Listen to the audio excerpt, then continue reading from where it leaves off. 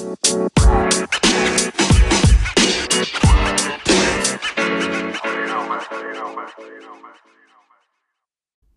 to Let the Money Talk podcast by Phillip Capital India, a podcast that provides the latest analysis of the Indian capital market. In this episode, our research experts will provide the most insightful analysis in the market.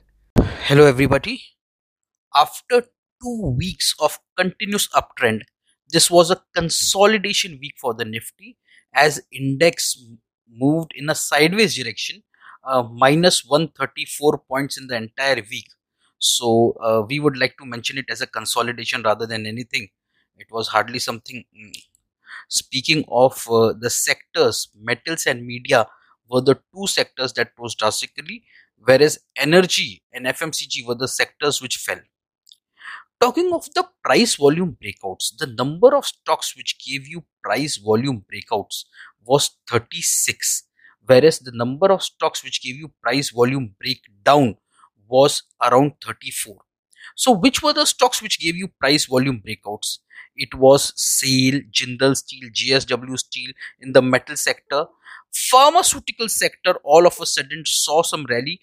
We feel it is more a dead cat bounce rather than anything. Oro Pharma, Biocon, Dr. Reddy's, Glenmark, all the beaten down pharma stocks showed some amount of rally. After that, there was Mindtree, Persistent, Techem in IT sector, again a beaten down sector which rose. Then we had CUB, City Union Bank in the banking sector. PVR and Z were the two media stocks that rose drastically.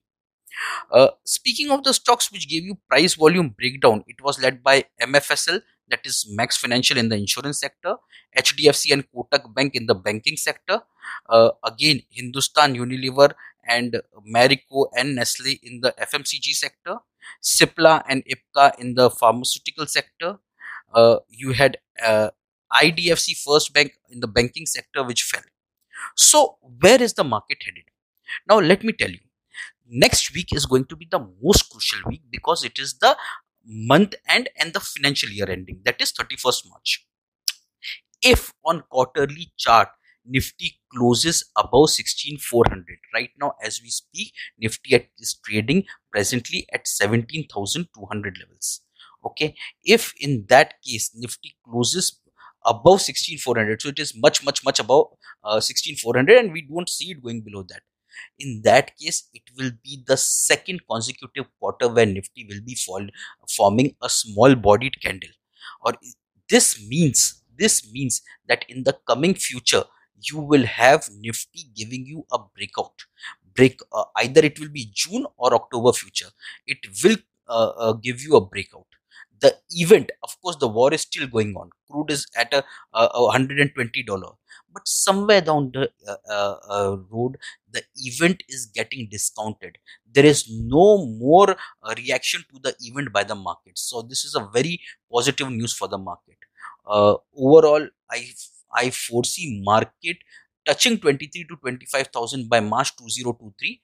And I continue to expect this bullishness to continue, but again we have to be a bit cautious in our approach, looking at the number one, crude oil prices, and of course there is an event which, if it goes out of hand, will surely impact the market.